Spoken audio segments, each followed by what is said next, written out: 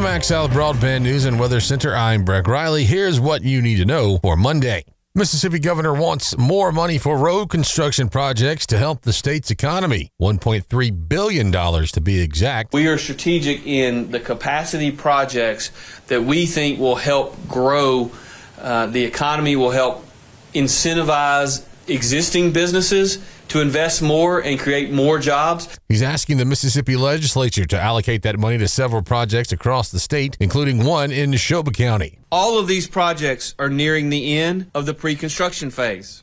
Once MDOT receives money to fund these projects, they can be moved toward the final stages of construction. The governor's proposal would see $65 million given to widen Highway 19 between Highway 492 and the Tucker community.